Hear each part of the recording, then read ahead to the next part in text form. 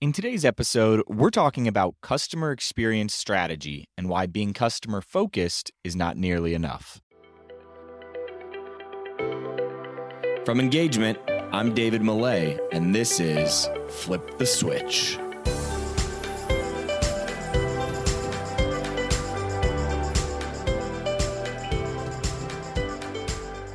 What's going on, everybody? Welcome back to another episode of Flip the Switch, where we sit down with leaders in customer experience and employee experience, and we try to figure out what are the trends that they're paying attention to? What are the experiments that they're running? What are the principles that have helped drive success for them throughout their career? Then we take all those things and we apply them to the world of sports and entertainment. Now, today's episode, we are sitting down with fellow customer experience expert Annette Franz. Now, Annette Franz is the founder and CEO of a company called CX Journey, Inc. And she started her career in customer experience at J.D. Power, and that was back in 1992. So she's got tons of experience, both on the client side and the vendor side, really helping companies understand their employees and customers, identify what drives retention, satisfaction, engagement, and what really helps improve the overall experience, ultimately so that employees, customers, and businesses can reap the benefits and achieve their goals. She has written two great books. One is called Customer Understanding: 3 Ways to Put the Customer in Customer Experience. And her second book is called Built to Win: Designing a Customer-Centric Culture that Drives Value for Your Business. Both of those books are on Amazon. Highly encourage you to go check those books out. But in today's episode with Annette, we are really going to be talking about the difference between being customer-focused and being customer-centric, what those two things look like in the culture and what they look like from a behavior perspective. And then we're going to talk about her 10 principles that you can apply to your organization to ultimately become more customer-centric. So without further ado, let's jump into this episode with my friend, Annette Franz. Annette, welcome to the show. We are excited to have you on with us today. Thanks so much for having me. This is going to be a great conversation.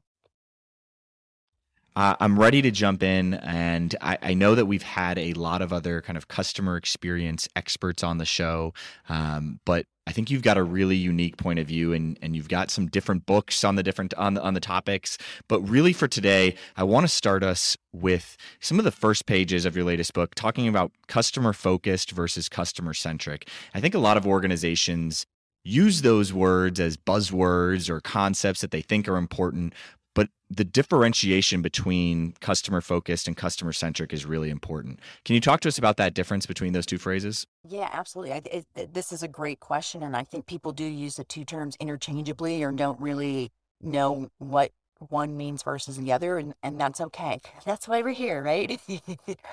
Customer focused. The way that I look at it is, a lot of companies say they're customer focused, and yeah, everybody says they're going to focus on the customer, and to me, it's more tactical than being customer centric. So customer focus is, we're listening to our customers. We've got surveys, but don't really take the time to go deeper than that, right? We listen to them. We focus on the customer in front of us. If there's somebody in front of us, we're going to, treat them well and take care of them. And that's pretty much the extent of being customer focused, right? We take care of the customer in front of us. That's how I like to just talk about that in a nutshell. Customer centric to me is much deeper than that, right? It flows through the veins of the organization, right? It's in your DNA. It's what we do around here. It's how we do things. It's of the way that I like to define being customer centric is no discussions, no decisions, no designs without bringing the customer voice into those, into all of those, and asking, how is this going to impact her? How's it going to make her feel? What value is it going to bring for her? What problems will it solve for her? So it's a lot deeper, and that customer voice is brought into everything that the organization does. Versus customer focus is, customers here, customers in front of us, and we'll take care of you when you're here in front of us. But the flip side of that is it's flowing through the veins of the organization. I love it, and so I think one thing I want to dial in here on is really the outcomes and what it looks like on the end and why that differentiation is important, right? So I guess one question I would have is, where are the customer-focused organizations falling short and that prevent them from being truly customer-centric? And what does that look like from a business results standpoint? Yeah, companies that say that they're customer focused will typically, they'll have, great satisfaction scores or whatever, but where they fall short is that they don't necessarily bring the customer voice into everything that they do, right? They may be the same companies that put, products before people, right? They think they know what's in the best interest of their customers because we focus on customers and so we know what's best for them, right? And so what ends up happening is that the experience and the products and the experience tend to fall short, right? Because it's not something that we take to heart, that we bring the customer voice into everything that we do day in and day out, Again, it's, when we're designing the experience, if we're customer centric, we are really listening to the customer, we're understanding the customer, we're taking the time to always bring that customer perspective and customer voice into everything that we do. Whereas customer focused companies are really, they're not going to that depth. They don't have core values around, hey, the customer is, the people first and those kinds of things, right? They do fall short and the outcomes are real, right? When I actually just saw a statistic this morning, that it was from Deloitte, I believe, and it was, customer centric companies are 60% more profitable than product centric companies. And that's where I feel when we say that we're customer focused, we're like, yeah, we're making this for our customers. We've got customers. Yeah, we're doing this for customers, but we don't go to that level of depth of having just the customer at the heart of everything we do. And so the outcomes are real. I think that innovation, growth, the loyalty that we see when we know, working with a business that is customer centric. Look at a company like Zappos. I always love to use them as an example here because they truly are a customer centric organization. They live and breathe customer, right? And everything that they do, their core values show it. And being acquired by Amazon for $1 billion, that's a pretty positive outcome, right? And the other thing that happens too and I know you asked about customer focused companies, but it's a lot more fun talking about the customer centric ones, right? The customer centric ones, they sort of stick together.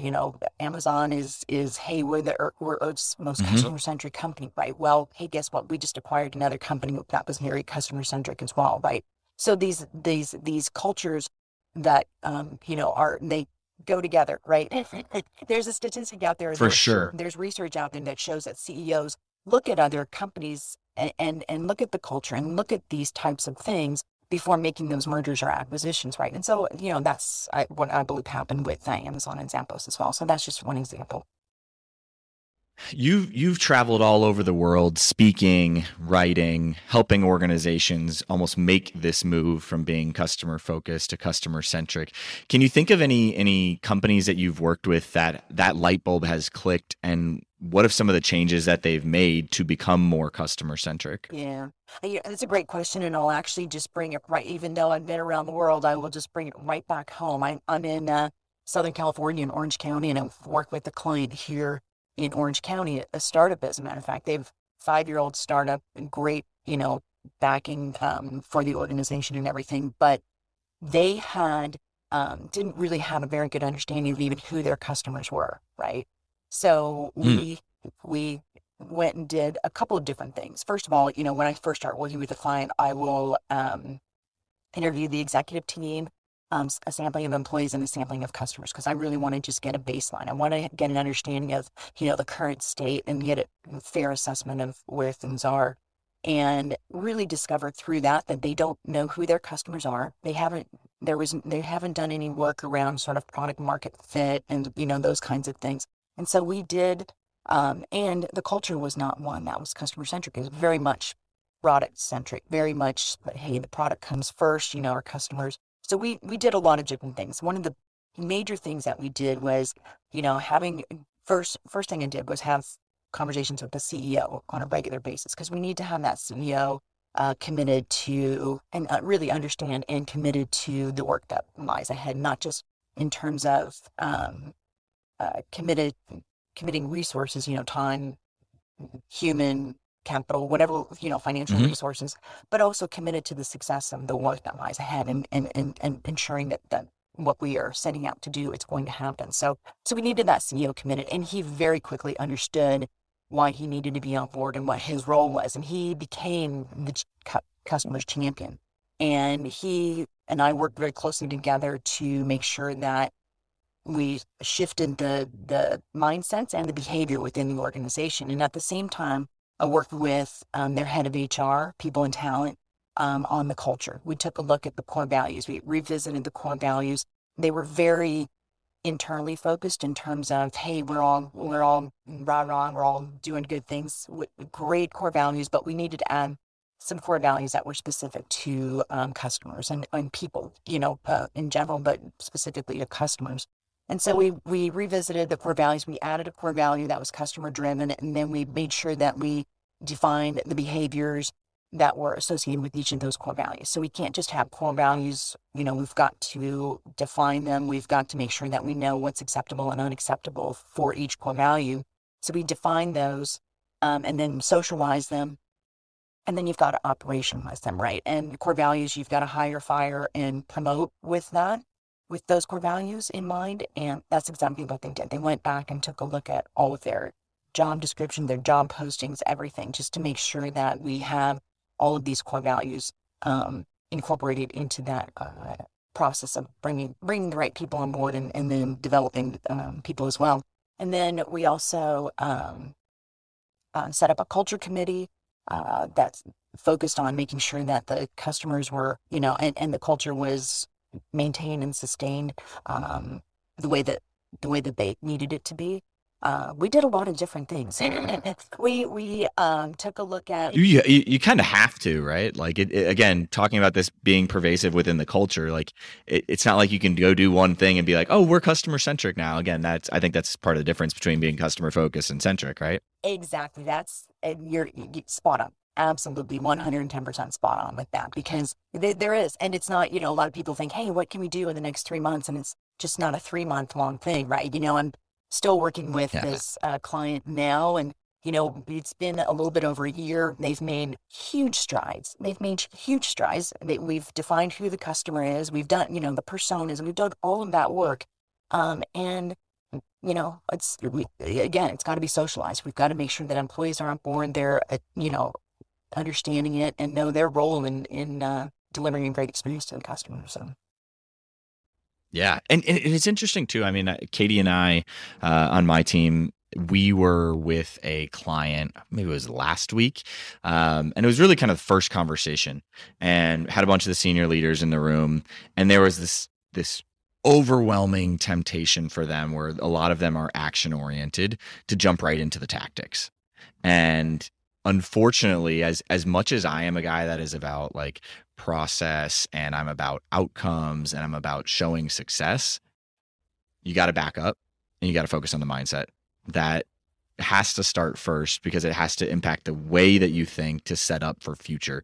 Otherwise, they're going to need to continuously hire you to come up with new ideas, because their people aren't doing it themselves, right? Well, let's jump in and talk about some of your principles that you have here. You've got 10 principles that are really designed to help ensure organizations are customer centric. So I don't want to go through all 10 of them per se. We've got 10 that we can put into the show notes, but maybe you can kind of run through what all 10 of them are high level, and then we'll dive deep into a few. Absolutely.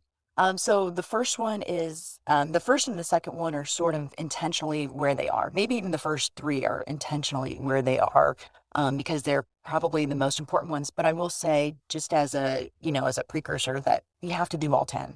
You've got to have all 10. These are foundational principles for a customer-centric organization. So you got to do all 10. So the first one is culture is the foundation. So we just talked a little bit about culture.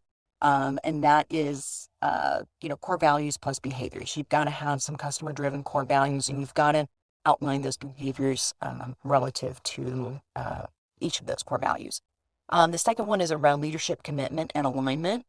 And a customer-centric culture is one that's deliberately designed to be that way. The CEO has committed to putting the customer's best interests at the heart of everything that the organization does.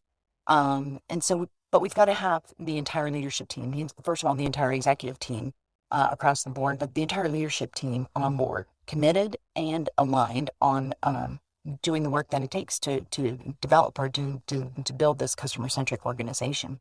So really important, because if we don't have the entire organization's leadership on board, we see different things throughout the organization, right? And we see different behaviors, we see different ways that people interact with customers and those kinds of things. And what ends up happening is the customer experience feels really disjointed. Say I'm a customer and I have interacted with 5 different departments within an organization, and 3 of those leaders are on board, and the other 2 really are, you're kind of wishy-washy on this whole customer-centric thing. Well, guess what? I now feel like I've interacted with, 3 or 4 different companies, because there's just this disjointed, there's not this consistent experience across the organization. So we really want everybody on board. We need to have everybody on board with this.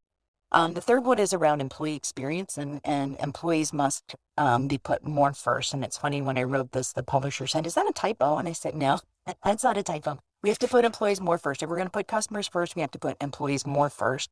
We know that employee experience drives the customer experience. If we don't have employees to design and build the products, sell the products, service the products, interact with customers, we don't have anything, right? We need those employees. So we need them cared for. We need them to ensure we have a great experience. And I think we're seeing this a lot right now with the Great Resignation, how important the employees and their experience is. Number 4 is people before products. We really want to, when we design our products, we want to make sure that we, again, put the customer at the center of that, listen to their pain points, the problems they're trying to solve, and then build products or design products for customers rather than finding customers for our products. We want to make sure that we have designed the products that will solve problems for our customers. The 5th one is people before profits. A lot of leaders, a lot of executives still live under that old management adage that we're in business to maximize shareholder value. Shareholder value is an outcome, right? Profits are an outcome. We can't forget that the people get us there. So let's take care of the people, and the numbers will come, right? Number 6 is people before metrics. And people before metrics is all about, a lot of times we get stuck on, the KPIs and NPS and CSAT and whatever the metrics are. But if we take the time to focus on improving the experience and doing what it takes to improve the experience, we'll do things differently and we'll do different things. And if we just focus on the metrics and moving the needle, right? There's the example that I always use, because I came up in this world, right? I started my career in this space 30 years ago at J.D. Power and Associates. And back in the day, it was a lot worse behavior than I think what we see now. But you'd go and buy a car, and the salesman or saleswoman would say, "Hey, you're going to get a survey after you walk out of the showroom, or, drive off the lot. Please give me a 10 out of 10 on, the survey questions. Otherwise, I'm not going to get my commission. I won't get, they'll take my firstborn." I don't know. It just, there's always these sort of crazy things. So they game the system, right? So it's a bad experience for customers, because that's kind of an icky thing. But it's also bad for employees. Why should an employee have to beg for their commission or for their bonus or whatever, right? By asking for a great score. So, what? So if no doubt. Right? So if we just deliver a great experience, the customer will give you the great score. So let's focus on the experience. Number 7 is all about customer understanding, and it's the cornerstone of customer centricity. It really is. If you go back to what I said was a definition of being customer centric, it's about bringing that customer voice into everything we do. And that's what customer understanding is, right? And it's the cornerstone. So a cornerstone is that first stone that's laid in the foundation of a building. And then every other stone is laid with respect to that, or in reference to that first stone. So if we think about the cornerstone being the customer and the customer understanding, the different ways that we get that understanding, and that everything else that we do is based on that, that's what customer understanding is all about. Number 8 is governance. Governance helps to bridge or organize. governance helps to bridge organizational gaps. And one of the things that we know about a customer-centric organization is that it is a collaborative organization, right? You have to work together. Every department has to work together.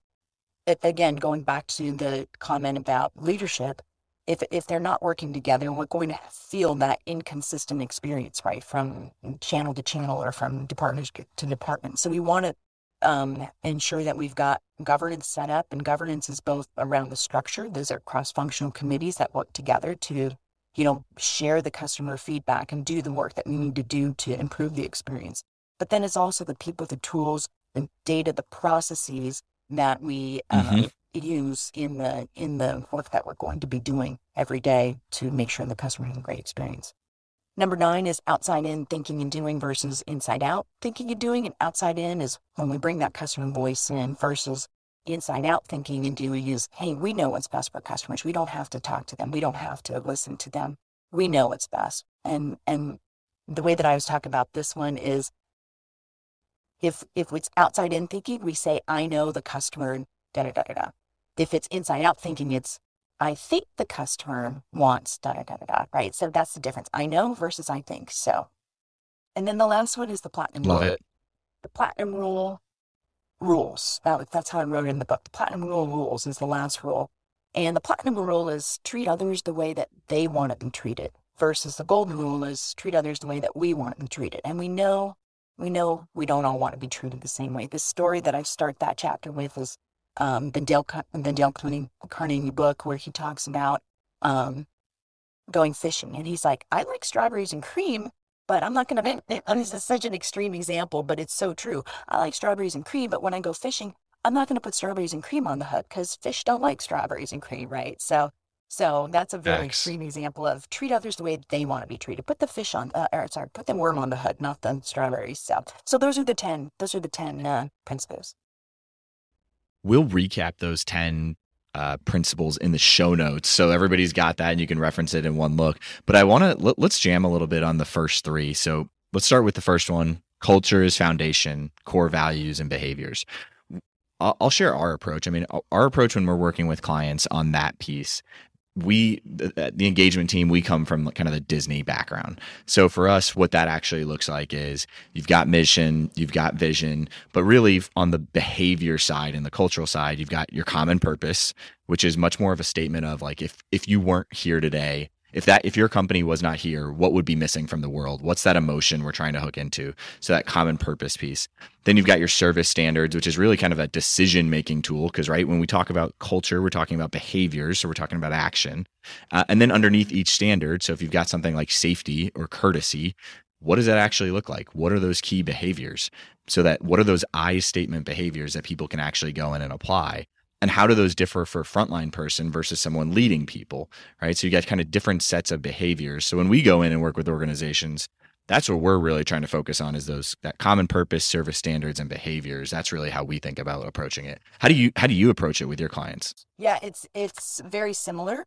And I will add the one thing that I make sure that we add to that is outcomes. What does it look like? What does that mean for the employee? What does it mean for the customer? And what does it mean for the business? So if we do this, if we live this, what does that get us ultimately? But to your point, you're outcomes focused, and that's certainly one of the things that I make sure that I add into that piece is, what does this mean? Because everybody wants to know what's in it for me, right? So very similar. When you're crafting those things, what have you found is like the biggest barrier for organizations to actually, great, we created them. Now we got to go out and take them from words on the wall and actually put them into practice. What do you feel like the biggest barrier or biggest like obstacle in the dark that organizations trip up on when they're actually trying to move from creation to implementation? Yeah, I think they do just trip up on that whole, like, how do we go from where we were to where we are, where we want to be, right? And a lot of that is that's almost, it's almost, it stops people in their tracks, right? They're sort of dumbfounded about what do we do next. And so we really have to lay out for them and give them examples and give them ideas of how to roll out the core values and different ways that Mm. they're constantly in front of employees, and how do we get them engaged? And so there's a lot of the, sort of the common ways of, you know, core values training and, those kinds of things. But we'll do fun stuff too, like we'll name conference rooms after the core values, or we'll have a core value of the month where we'll have, there'll be, brown bag lunches about what that means. And then there'll be, awards, or not awards, but recognition for your peers who have lived this core value this month, or those kinds of things. So we start to just, get in there and just get people really entrenched in thinking this way and talking about them and using them in their meetings and using them in different ways so that they become part of what we do every day. I think one thing that is important to note if you're going through this process, whether you're doing it with Annette, whether you're doing it with us, however you're going, whether you're doing it on your own, I think people get tripped up when they think, oh, we did training. We told everybody about the values. We're good. Like, check, we did it. And to your point, I mean, it is just got to be a constant reminder and a barrage nonstop of different ways to reinforce it. Name the conference rooms after it. I love that. I've never done that, but that's like a great constant reminder. And it's a little thing. And you can't just say one time, oh, everybody already knows the values. Everybody already knows what's expected of them. You have to hammer it home. It's like parenting 101, right? Yeah, seriously. I have one client that does every year in January, they do core values. They call them the shared values, but they do a core values training for employees. Every employee has to, and it's a smaller company. It's about 250 employees, but still, every employee has to do it. And if you're a 50,000 or 100,000 person company, you can still do that as well, is have that as part of your employee ongoing training and learning and development. For sure. And we used to say at Disney, right? Like every informational training is an opportunity to infuse cultural values, right? There's always a way to hook that onto it.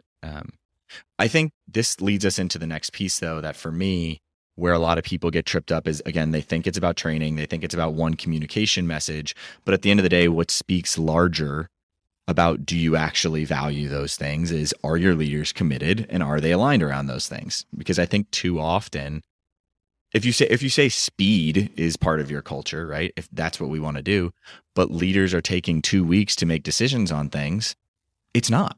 You can say it till you're blue in the face, but it's not a value in your organization. And so, I mean, talk to us about where you've seen organizations get tripped up here. Yeah, no, you're absolutely right. You're 110% right on this one as well. It's so true, because what leaders say and what leaders do, employees are watching. Employees are watching constantly, right? And I've seen this in a lot of organizations, but I'm going to tell you a fun story that really sort of speaks to how important this is. Troy Aikman was a speaker. He was at an event that I was at a couple of years ago, and he was being interviewed by the CEO of the client that I was there speaking for, and he started to tell the story about his first car dealership that he bought. And in that story, he says, I walk in the first day into the car dealership, and I see that, the sales guys are all dressed, they're dressed in khakis or jeans and polo shirts. And as we all know, Troy Aikman is always sharp dressed. Like you see him on TV or you see him out, pictures of him out somewhere. He's always in a suit. He's always really sharp dressed, right? So he says, gosh, I wasn't really happy about that, but I didn't want to come in and be a hard ass in the first couple of weeks, in the dealership. So he said, I'm not going to say anything, but, and I'm not going to change what I'm doing. So he said, I walked into the dealership every day, dressed in my suit, dressed the way that I dress. And he said, by the end of the first week, and he never said a word. And he said, by the end of the first week, half of the employees had upped their game. Half of them were now dressed in, dress pants and dress shirts, right? And he said by the end of the second week, everybody had upped their game. Everybody had changed their dress and, and what they were wearing and wearing, not wearing suits, but wearing, dress pants and dress shirts. And he said, I never said a word. But that's the power of leadership, right? That's the power. That's what people do. They listen and they watch and they observe. And the crazy thing is like when we talk about core values and behaviors, their leaders, the executives are not exempt. This is for everybody, right? And so it really is important that they're committed and aligned on on living this customer-centric culture, living these customer-centric core values. And it shows up in so many different ways, both positive and negative. So we had a guy on here. His name was Josh Foreman, CEO of a global fintech company, but they have reduced their work week to 32 hours a week. And as the CEO of a global company, really easy for him to work on Fridays, right? And to actually, hey, I got a ton of stuff that needs to get done. I'm going to work on Fridays. But he knew, and we talked to him about this. We were like, what? He said, he goes, look, it's Friday. I'm recording this podcast. This is the only thing I've got on the schedule today. I'm going to the beach after this. He's like, the reality is if I stay working 24/7, my next layer down is going to see that. And they're going to work 24/7 because they're going to think that they need to be like me. That's what I value. And then their next level. And before you know it, we say we've got a 32-hour work week, but nobody actually adheres to it. And so it goes both ways, positive and negative, that the example you set as a leader. Absolutely. And I talked about this, that's a great example. And it reminded me of the story that I shared in the book as well about Dan Cathy of Chick-fil-A, right? And how he, talked about family first. And he said, when he would leave to go to his kids' soccer games, he wouldn't leave out the back door in the middle of the afternoon. He would walk down the central staircase and make sure everybody saw him leave and everybody knew. And the reason he was leaving was because he's going to his kids' soccer game. He wanted everybody to realize when I say it, I mean it. Walk the walk, talk the talk, walk the walk. So 100%. And again, when it comes to participating in these sessions too, like if we're talking about Post-it notes going up on the wall and doing all the esoteric, the fun stuff around creating purpose, and we're getting into the creativity, if as a leader, you're like, I'm not going to participate in that. That's like too frou-frou for me. You're telling the rest of your team that it's okay not to participate in that. Right. So anyway, let's jump into the third one. Employee experience. Employees must be put more first. Now, my take on this is like, yes, absolutely true. Working for Disney back in the golden days, I would say. Right now, they're going through their own. They're going through their own transformation right now, and I don't think it's my personal take. It's not the same Disney that it was back when I was there and 15, 20 years before. But that was definitely a core concept in our culture, was putting employees first, and the results will follow. I do think there is going too far on that, and you can over-index on that and not put accountability enough into that. And you're saying, oh, we're just lifting up our employees. We're doing what's great for them. But at the end of the day, if the business results aren't hitting and you're doing all those things, there's got to be a level of adjustment. But anyway, let's talk about employee experience in your end and why that is so important. Yeah. And I'm just going to use, the world today as an example of why it's so important, right? Employees right now, employees want more. Employees want to be cared for. They want, they want a living wage. They want all kinds of things right now. And customers are feeling it because we're going to restaurants, we're going to hotels, we're going to stores, we're going where I've heard more examples in the last week of bad experiences because companies are short-staffed or the employees, the attitude is there. It's not a good attitude, right? My son works for a fast food restaurant, and he's like, we shut down early because we don't have enough people coming into work. And it's like, okay, well, then customers can't go to that restaurant and they love that restaurant, So there's all kinds of sort of trickle down implications if we don't take care of our people that will affect the customers, and it'll ultimately affect the business. I mean, look at this restaurant, that he works for. They, on a Saturday, close at 4:00 in the afternoon. That's crazy. On a Saturday, they close at 4 because they can't get anybody to work Saturday night, and it's so that affects customers who are out in the stores right near the mall. This restaurant is right near the mall, so it affects people who are out and doing whatever, and they want to just grab a quick bite to eat. Can't do that because it's closed, and the business pays for it because they're losing revenue for 7 hours that they've had to close down 7 hours early for the day because they don't have people working. So this is what we're living and experiencing today with regards to the employee and customer experience. Very much a reflection of this particular principle. I've been talking about, I mentioned I started at J.D. Power and Associates 30 years ago. That's when I first started talking about we should be listening to employees. We should be taking care of employees. And companies would always say to me, we'll listen to customers now. We'll focus on employees later. Well, it's later. It's later, Yeah. and here we are, right? And so we know that the employee experience drives the customer experience. We see it day in and day out. There's a ton of research on it. We just need to do the work and take care of our employees. And a lot of it has to do with we just need leaders who care, and again, this goes back to leadership and why these three principles, these first three principles are really important is because if we just build the right foundation, everything else will come going forward. Let's jump into that a little bit. We just need leaders who care. What does that actually mean? Because I think something a phrase we always say is, you can judge yourself, and we judge ourselves based on our intentions, but others are going to judge us based on what we actually do, our behaviors. And so I think from a leader perspective, you might care about your people, you might say that, but what are the actions that you've seen that really show that a leader cares? What are some of those actions or behaviors that frontline and middle manager employees are looking for from their senior leaders? Yeah. I think we can sum it up by saying servant leadership. I think that if you know what that is and know what that means, that's exactly what we're looking for. We're looking for them to put the needs of their people before their own needs, right? One of the great examples that I saw with one of my clients was the CEO who would go and talk to every single employee. Now, this is the company that I mentioned earlier that has about 250 employees. He knows every employee. I don't know there's only 250. I guess if there were more than 250, every, department leader or whatever, head would focus on their people within their, within their span of care.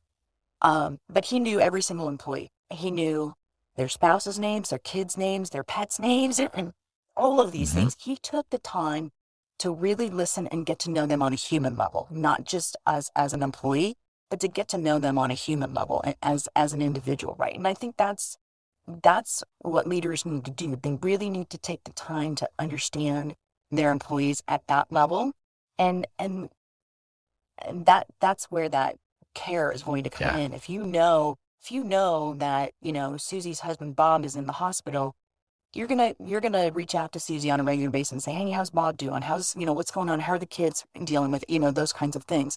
But if you don't know somebody at that level, it is hard to really care, But I just think people just need to be kind. I mean, that seems like such a platitude, but everybody just needs to be kind. But I would give you another example. There's a gentleman by the name of Bob Chapman.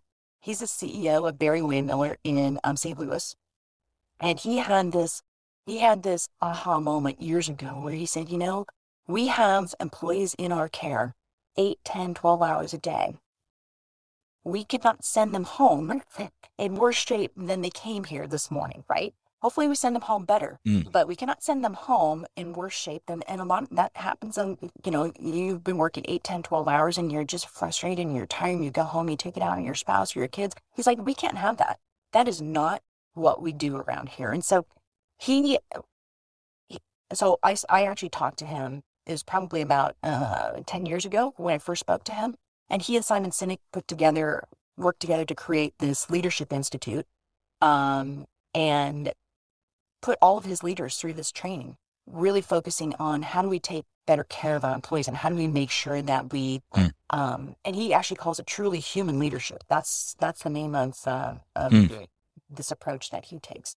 He just says, we can't, as leaders, as managers, we can't look at employees as cogs in the wheel to our success. That is not acceptable at all, right?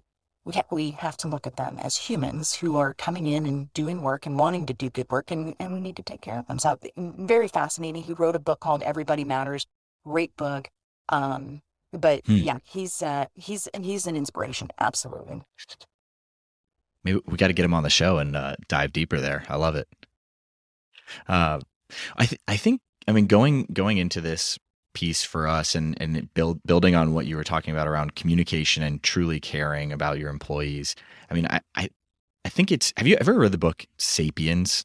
Have you ever read that book? It's a big book in in Silicon Valley and tech world. So there's a concept in there that talks about as we have from an evolution standpoint, and why did humans above everybody else kind of persevere? And anyway, so it talks about how like chimpanzees and monkeys are really good at controlling groups of people. And there's like a leader, there's an alpha within that group. But once that group gets up to 50, you now start to realize that that head monkey can't have individual relationships with all the monkeys because there's too many monkeys, right? So there was that interesting number of 50, whereas for us as humans, we could communicate and scale that. So like use the Pope and like Catholicism. Everybody knows and feels a connection. If you're a Catholic, you feel a connection to the Pope, even though you've never met the Pope and the Pope's never met you, but somehow that person has figured out a way to scale emotion and scale personal, like a care. And so I think that's the same challenge for us. Like you might not, when you get to a certain size of an organization, like when I was at Disney and Bob Iger was CEO, I've never met Bob. Bob's never met me, but I felt like he understood and cared for our needs and was invested in that. And he did that in different ways. And so I think that's something that like when we're working with organizations, it's like, how does communication of that care go both ways? How does it go? How do you feel like if you say something, it's going up to leaders are effectively communicating down? There's so many different frameworks and ways of actually communicating that really make it feel like people are cared. Yeah, that's a great example. Love that. All right. Well, I want to hit on it one more here, talking about people before products. Right. What are some of your favorite methods for aligning product offerings with customer wants? How do you go about actually doing that? Because I think there are a lot of feature or benefit focused organizations. Yeah, agreed. It's really about co-creation. It's listening to customers, understanding their needs. One of the, whether that's through focus groups or it's surveys or it's interviews or whatever, but you've got to bring the customer in and hear from the customer. What are your problems you're trying to solve, jobs you're trying to do, pain points, those kinds of things. Have that level of understanding about your customers and then design a product for them. I brought into a lot of startups, tech startups, want to show me their platform or whatever. And one of the first questions I'll ask is, because a lot of times it's sort of a Me Too kind of platform. It's like, oh, I've seen this before somewhere. And I'll ask, well, what problem do you solve for your customers? And they can't answer that question. So if you're building a platform or you're building a product and you are doing it because you think you had this great idea, you might want to run that by some customers or some prospective customers and really flesh it out and have a better understanding of, because there might be something else out there. I use it. When I speak about this particular topic, there's a graphic that I have or a picture that I have. It's a sidewalk system. It's a sidewalk going from point A to point C, a sidewalk going from point B to point C, but there's no sidewalk. That when they built that sidewalk, there was no way to get from point A to point B. And I said, well, they must have either never observed how pedestrians use, travel here, or they must never have talked to people, or they must never have walked it themselves, because what ended up happening is pedestrians created their own path from point A to point B, right? So there's this dirt path going where a sidewalk really should be. And I think it's a good analogy for this, right? Because what ends up happening is that if you have a product and you sell it to customers and it doesn't solve a problem for them, or it sort of does, but it doesn't really, they're going to create their own path. They're going to use it the way that they see fit or for the problem that they need to solve. And they're going to get frustrated. It's not going to work for what they needed it to do. And then they're going to move on, right? So I think that's a really important thing that we need to do is to, Seth Godin's quote is, find products for people, find products for customers, not customers for your products. So I think that's a real point that we need to focus on and stick to. Can you say that quote one more time? Sure. It's find products for customers, not customers for products. That's huge. And I think that's where, again, for us in the sports and entertainment world, that the question of what problem are you solving doesn't get asked enough, because I think a lot of times most sports teams and most people that work for a sports and entertainment organization would not say that they're solving a problem. And in the reality is your problem that you're solving is we're making sure that people aren't bored. right? We're bringing their family together where this might be the only time that they have an opportunity to gather during the week.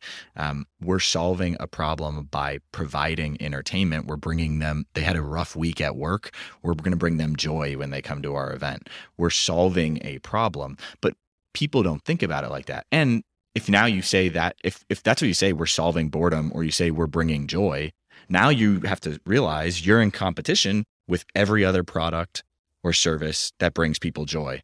And now your game has to be stepped up majorly, right? And you're going to stop talking about and that's where people don't. Yeah, sorry about that. I was going to say, then you're going to stop talking about features and functionality, things that are happening at the ballpark, or that. Now you're going to think bigger, and you're going to be like, oh yeah, okay, now we got to do things a little bit differently. So yeah. 100%. And that's our, Jesse Cole, who also has a new book coming out. I mean, that's where he's changed the game and a lot of it. If you know him and the Savannah Bananas, right? Like they've taken that approach and seen tons of success. So a couple last questions here as we wrap up. I mean, what's an opinion that you hear in this area of customer expertise or customer experience, customer service, customer focus, customer centricity? What's an opinion that you hear that you just flat out disagree with, and why? So yesterday I posted something on LinkedIn, and it's a controversial topic, I guess. It's around do we focus on acquisition or do we focus on retention? And it was really interesting because I just sort of sat back and watched the comments. I watched the comments flow. And most people agreed with me that, I wouldn't say most, maybe half agreed with me that there has to be a balance, right? There has to be a balance. We can't have more leaving than are coming in. We can't have more coming in than are leaving. There just has to be a balance. We can't just spend all of everything that we do on making sure that we've just constantly got customers coming in and not focusing on keeping the ones that we have. So, but there were some folks who are quite adamant about the fact that no, acquisition, that's where we focus. That's how you grow market share, is acquisition. And I was like, okay, well, and just really think that there has to be a balance there and not necessarily one over the other. I think they're both important, but yeah, so that's one of them. That is one of the things I've heard. Another thing that I disagree with is this whole notion that NPS is the one thing everybody should focus on. NPS is not my favorite subject, so I don't think I'm alone on that one, though. There are more and more people. You're not. You're not. And there are now more and more people who are not fans of NPS. So those are probably two of the biggest ones right now. God, I should have asked that question earlier. We could have gone deep on this. So my two thoughts on those topics real quick: customer retention versus acquisition. We started working a lot more closely with my brother's creative agency, Rooted Creative, here in Cincinnati, and they've got a couple clients that do no marketing. They just work with some of these big, massive CPG firms where, as the CPG firm grows and gets more clients and creates new products, because they've done such a good job of retaining that one client, their business grows as a result, right? So it's almost kind of like a little bit of a flip. And I think the same thing can happen with our customers, even in a B2C perspective. On NPS, I'm curious, like I have gone back and forth in the sports world on NPS because I think sometimes it's the way you ask Net Promoter Score question is so important. And for like, would you recommend a Cincinnati Reds game to a friend is like kind of nuanced, because you might be saying, oh, well, team sucks, so no, I wouldn't recommend a game, but the experience was great. Like I had a good time, right? So like, I don't know. It's just such a nuanced question. I mean, why are you not the biggest fan of NPS? Well, I think because when it was first introduced, it just became it really probably was one of the drivers of focusing on metrics over the experience, right? So it was really about moving that needle. It was really all about the metric. And they would say, that's the only question you have to ask. You don't have to ask anything else. But that question doesn't really tell you anything. You need to know more. So if somebody says they're not going to recommend you, why? Or your example, I would recommend the experience, but not the team or whatever, so you really have to understand that. People just glommed onto the number and that was it. And so that kind of set me off to not be a fan of it. Also, I prefer to know, did you recommend? Will you? Okay, intention, can you really tie intentions to profitability? And I think that was the big, I would rather ask, did you, and how many times have you recommended, right? Because that, now you can quantify it. Love that. Well, Annette, it has been great having you on the show. Where can people find you, follow along your journey? I know you've got a couple books. Give us kind of where can people find you and engage with you? Thank you so much for having me. This has been an awesome conversation. You can find me on my website, cx-journey.com. Sorry, I have a little coughing thing here. And AnnetteFranz.com. And I'd love to connect with people on LinkedIn. So please connect with me there. I'm happy to make a bunch of new connections there. What about Twitter? I feel like you got a decent following on Twitter, Annette. Do you have a decent following? Yes, at Annette Franz. Definitely at Annette Franz on Twitter. Thank you. Okay. Cool. Any final words of advice for our listeners before we jump? I would just say, if you're not already doing any of the things that we talked about, just get started, right? It's going to take time. It is a journey. But it's why we're in business, right? We're in business because of our customers, for our customers, about our customers. So things are not going to go awry if you're focusing on your customer, right? I mean, it's just time to get started if you're not doing that right now. If you haven't put them at the center of your business, it's time to do it. Love it. Annette, thanks so much for coming on the show. To all our listeners, we'll see y'all later. Hey guys, before you head out, just wanted to say thank you so much for listening to the show. If you enjoyed it, head over to iTunes to subscribe, rate, and leave a review.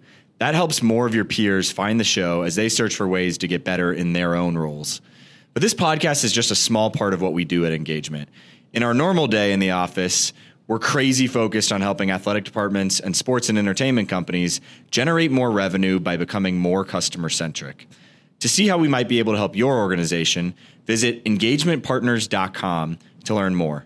Download a free guide, check out our blogs and case studies, or schedule a call with us if you want to see how we can help with your particular objectives. Our goal is to help you create deeper connections with fans and generate more revenue. So when you're with us, hopefully you find a nugget or two that helps your cause.